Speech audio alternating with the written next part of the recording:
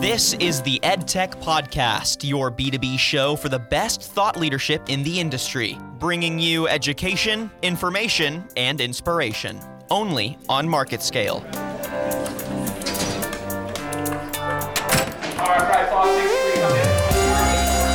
They're no longer sitting there with a pen and paper. Virtual reality is an interesting medium where students can access a wide range of content.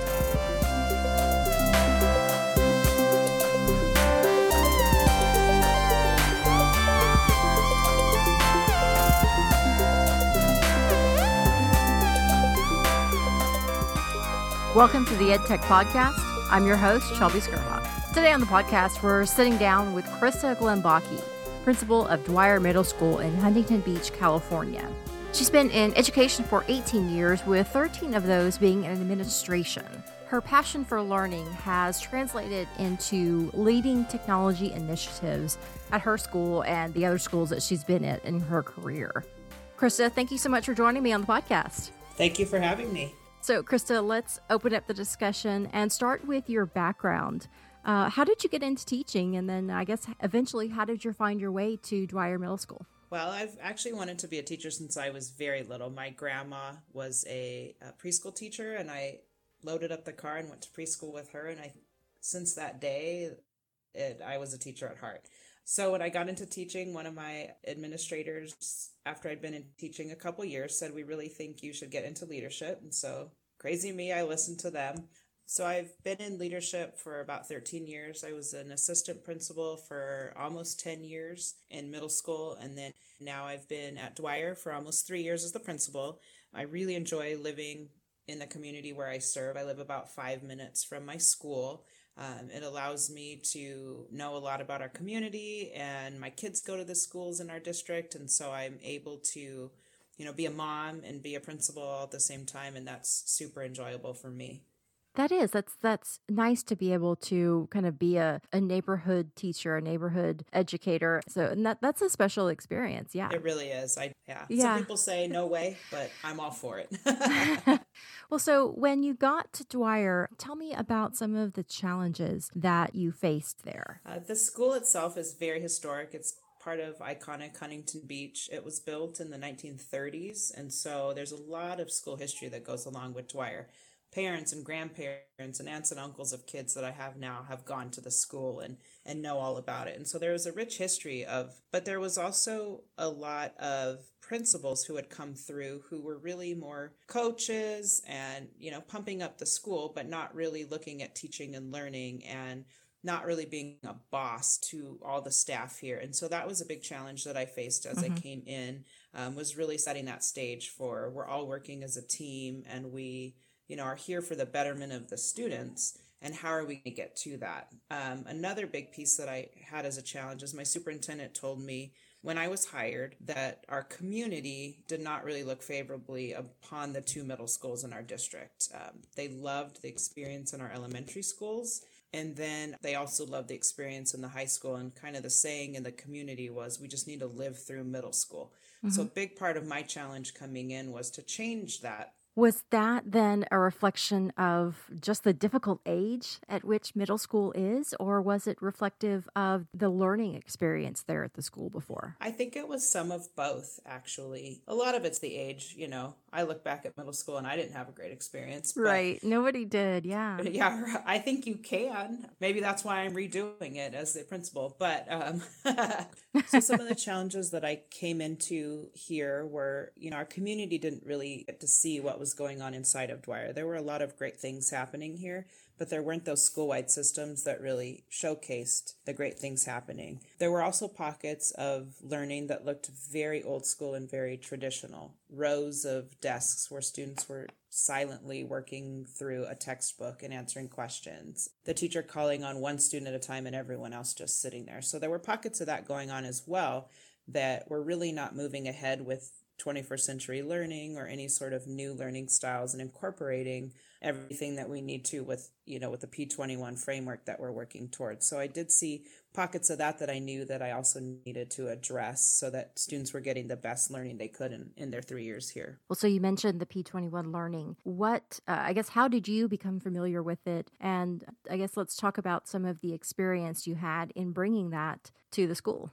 I've been exposed to the P21 framework and 21st century skills for quite a few years. I had a lot of training in my previous district with it, just in various professional developments that I've been in as a leader. But it really boils down to good teaching and learning. It's what our kids need to go out and get the jobs of today and the jobs of tomorrow that we don't even know what exists yet. So it's more about not accessing information, memorizing information, that sort of thing. It's more about how to apply it and the problem solving and the critical thinking it's going to take to solve these issues we don't know are issues today.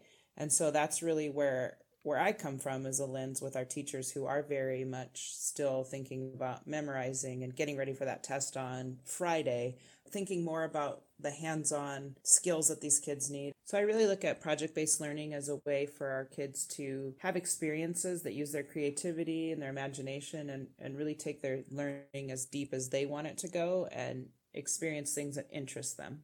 So then tell me about some of the specific features of 21st century learning spaces. I mean, there's technology and the design of spaces and staff development. All of these are elements of it. So tell me about the program in a whole. And then I'm curious about the design aspect. Like, that's not something you would typically think of when it comes to learning, but that is a huge element of it. So in Huntington Beach City School District, my school district, we passed a bond through our taxpayers that allows us to redesign all of these spaces from sort of the ground up. So when we looked, I was very lucky when I was hired. It was right in the designing phase. So I actually got to be a part of what my classrooms and my learning spaces look like. So if we think about 21st century learning, it really is tailored to each individual learner.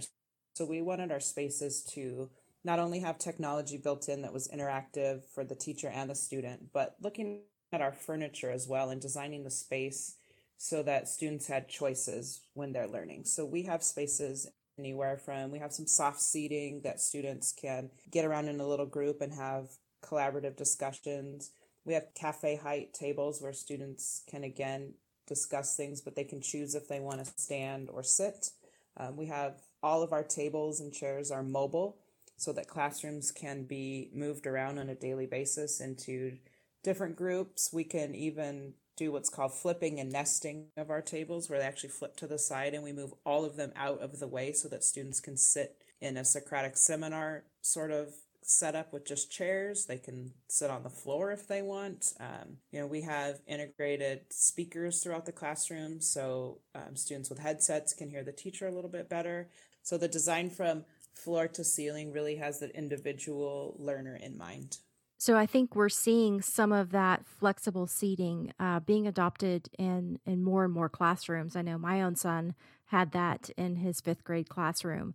Why does that make the difference, and why is that such a crucial part of this entire curriculum to kind of modernize learning? We've worked with OnPoint, who I feel are experts in this area. They really have opened up my staff's eyes to different ways that this flexible seating can be used. I mean, it's as simple as a student feeling more comfortable in a space, all the way to let's move the learning out of the classroom. We have some flexible seating in our hallways, and let's send a group of students out there so that they can record a Flipgrid or a podcast of their own, let's say. And it makes it that easy in a classroom. And it really does elevate the learning to a different standard because students can move around and use that classroom in a different way. They can sit with different students and collaborate. They can easily transition to another activity within the classroom. And it really does help them see that a classroom can transform into the learning that they want to see happening and not just how it's set up by the teacher. And so it really does change that dynamic of the student-teacher relationship as well as student-to-student relationships as well. Well, and a lot of these changes also come along with technology.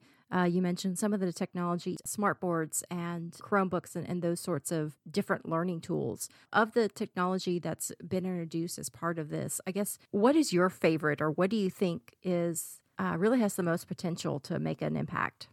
That's a tough one because there's so many great things. I think some of my favorite things in our classrooms are Mimeo spaceboards and our interactive flat panels. I see them used in all sorts of ways.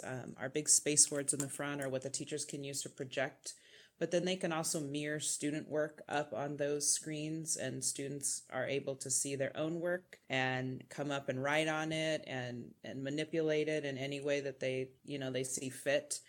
Our flat panels are similar in that they're like a large TV monitor, but they're an interactive touch screen. So teachers are using those for tons of different ways too that I really see are innovative. Students can pull up to them with a table and plug in their Chromebooks and work together on a topic. They can collaborate up on the flat panel. We also use them for positive behavior in our class. In our classes, we have a system called GRIT at our school. It's our positive behavior intervention support. And so teachers will allow students to go up there and give themselves what we call Grit Coin, which is their positive ticket for the day. So teachers use them for that. And so kids are checking themselves in and out of the classroom using these boards without interrupting the teacher at all. They're giving themselves positive, incentives with these boards. And so I'm just seeing them used in a ton of different ways that I think have really changed what's going on in our classrooms. Well, and the classroom of today, of course, is so different than you've seen 10 years ago, even 5 years ago. Yes. For this technology, though, it does require a little bit of familiarity on the teacher's part. So let's talk about some of the challenges that maybe a veteran teacher might have in handling all of this new equipment and technology. Has that been a challenge for you in your school in raising that comfortability for them? Oh, of course. Yes. I think this is probably one of the biggest obstacles that schools face because we are all growing up now with digital natives. All the kids come in knowing all of this technology, but a lot of the adults don't. And so it's an intimidating factor for many people in that they're afraid, and there's a lot of fear behind it that they don't want to mess up or fail with something. But I really feel like that's a great learning tool for our kids to see is that, we're all learning and we're all growing, and it's okay to make mistakes. And so I try to model so much of the technology with my staff during staff meetings, and they see me goof it up every once in a while. Something like doesn't work or doesn't, pan out the way you hoped it would. And I hope that I'm modeling that that's okay. And so I've really taken that approach with my staff, and I tell them, I am teaching you and treating you like I would a classroom of students, and that we're all coming from varying levels of our ease of use with technology. And I'm expecting you to grow, but I'm expecting you to only compare yourself to yourself. Because I have teachers here who have been using tech since they started teaching. Mm-hmm. And so, of course, it comes very naturally to them, and they're a little bit ahead of some others. And I always let them know that I would never judge you against that other person because you're learning at your own pace. And my only expectation is that you grow each year and that you try new things. I really use the SAMR model, which is a model that's been used with educational technology where they say, quote unquote, to teach above the line. So there's kind of four components to that. If you're not familiar with it, it's substitution, augmentation, modification, and redefinition. And we really want learning to be those modification and redefinition sort of levels when we're thinking about 21st century learning. But it's okay if you've never used tech before to start substituting things, but I can't allow you to keep substituting things for years and years and years. You've got to grow from that. And so that's really how I've approached my professional development with my staff, is it's been differentiated and very much I'm looking at comfortability of teachers, expecting them to grow, but not to not being held to a standard that, maybe someone else would be held to.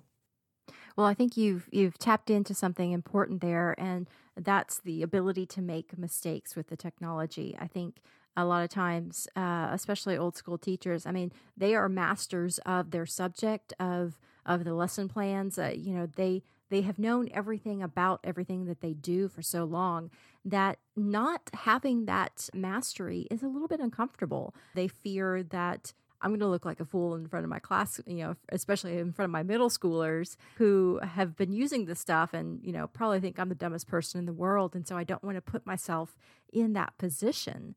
So the ability to show that it's okay if you make mistakes, and if the kind of ethos for the students is that, we're all learning together. So, it's all right if you show the teacher respectfully how to do this or how to do that. And for teachers to be okay with asking for that help. I think that makes a difference there. Certainly, yes. I think for a lot of my teachers, they're also worried about being evaluated using the technology, and I make sure to let them know I'm really just looking for the kids to be learning and learning in different ways. And so we've had to get through that kind of hump too, about just figuring out, when I'm coming to observe you or I'm walking through your classroom, I'm not looking to see that you're just throwing a bunch of tech at the kids, because too much is not a good thing.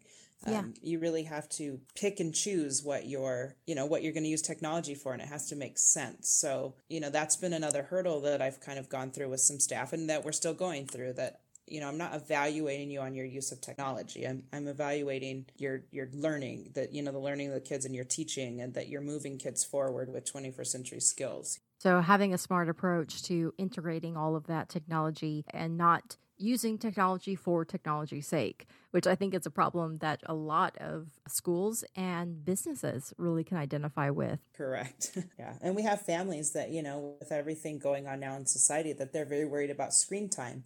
And so that's our job, is to, educate our families too, that there's screen time that's good and appropriate, and then there's screen time that's too much. So we want to make sure as a school that we're abiding by that as well. That's a great point. Well, the third element, and we've been talking about this a little bit, of the 21st century learning spaces is staff development. And apart from the use of technology, I think it's this type of staff development you're talking about is really teaching the teachers a new way, a new approach to learning. What are some of the methods that you've used to be able to get teachers excited about studying their craft more? Well, one of the things I think that's been a favorite of my staff is we do some choice sessions at a lot of our staff meetings, where I will actually use teacher leaders within my own building, or teacher leaders within the district. We have TOSAs, Teachers on Special Assignment, that are experts in the 21st century skills and technology. And so I will bring them in and pull from some of my own staff, and I will ask them to present different sessions. And we'll have anywhere from 3 to 6 sessions available at a different staff meeting. And then I allow the staff to choose which one they would like to go to, and so, we do everything from beginning Google Classroom to advanced Google Classroom. We do learn how to use Flipgrid and Nearpod and different sorts of software. We offer that as well. But then we also offer things like how to teach kids how to collaborate well in the classroom, which doesn't necessarily use technology, but it's getting them to a place where they can apply that to something with tech. So I think that's probably been the staff's favorite way of learning, is just where I'm not saying everybody's doing this today, but giving them as much choice as possible, and thinking about what their interests are as well, and what can I do to help you gain more knowledge in tech, and and teaching strategies with your interest in mind. As we start to wrap up the discussion, I want to talk about the big picture for this modern learning and the role that teachers have. How do teachers really make the difference in this program's success? I think that's a super important question. I think so many people think, oh, well, now there's technology, what's the teacher going to do? And there's that human element that is never going to go away.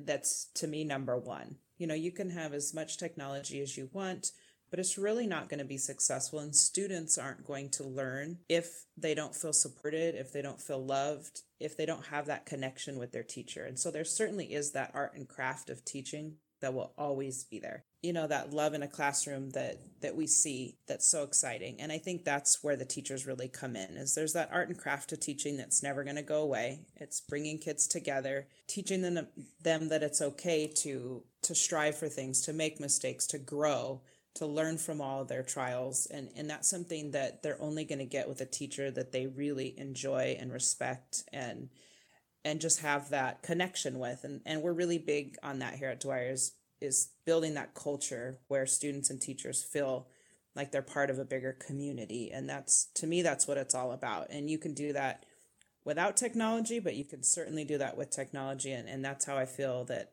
our teachers here are such an important role in how they're going to move our students' learning, ahead even further and further each year. Well, great stuff from you today, Christa. Thank you so much for joining me. Thank you so much for having me. It was a great experience. And thank you for listening to this episode of the Market Scale EdTech Podcast. Until next time, I'm your host, Shelby Skurhawk.